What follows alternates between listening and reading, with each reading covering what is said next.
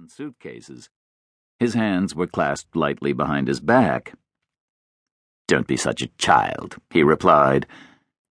"Oh, I'm a child now. Is that what I am?" she asked excitedly.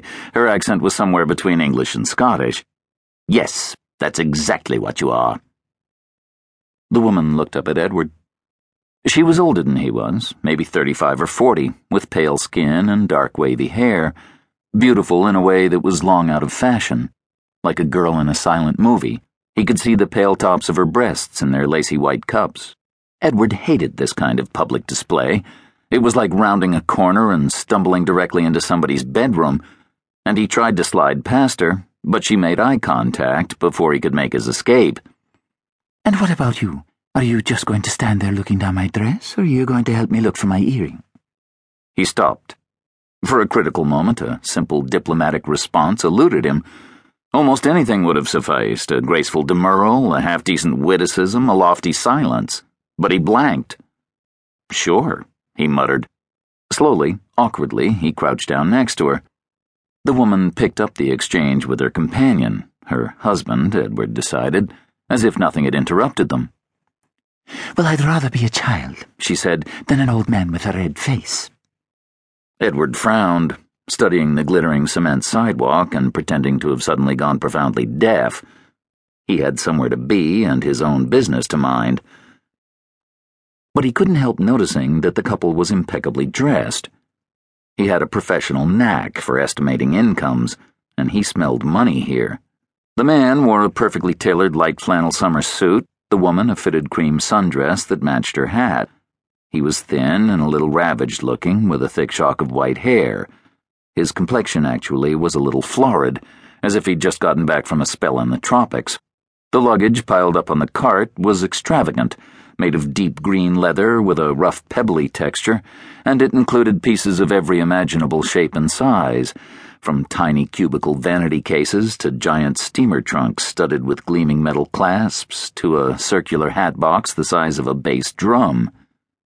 It was old-fashioned, either vintage or a meticulous recreation thereof. It had the glamorous air of an early 20th century transatlantic ocean liner, the kind featured in old newsreels being christened with bottles of champagne amid silent storms of confetti. A sedan with tinted windows idled by the curb. On each piece of luggage was a label with a single word in small or large letters. Waymarsh. Edward decided to break his silence. "So, what did it look like?" he asked. "The earring, I mean." The woman looked at him as if a passing shih tzu had suddenly spoken. "Silver. The backing must have fallen off." She paused, then added unhelpfully, "It's a yard's tale." The older man got tired of waiting and knelt down too, pausing first to tug up the legs of his trousers with the air of somebody being dragged into something that was infinitely beneath his dignity. Soon they were joined by the driver, a sallow man with a weak chin, a virtual straight line from his lower lip to his collar, who looked cautiously under the limousine. The doorman finished loading the luggage into the trunk. Edward sensed that they shared the older man's dislike of the woman in the sun hat. They were allied against her. Something crunched under Edward's right heel. He drew back his foot to reveal the crushed remains of the earring. Judging from its surviving twin, it must have been shaped like a delicate silver hourglass. But now it was a scrap of mashed tinsel, indistinguishable from a gum wrapper. Serves her right for dragging him into this, he thought. He stood up. "Sorry," he said, without making any special effort to sound apologetic. "I didn't see it." Edward held out his hand. The woman stood up too, her face flushed from squatting for so long. He expected an explosion. But instead, she looked like she'd just gotten exactly what she wanted for Christmas. She flashed him a heartbreaking smile and plucked the earring delightedly from his hand. As she did so, he noticed something he'd missed before.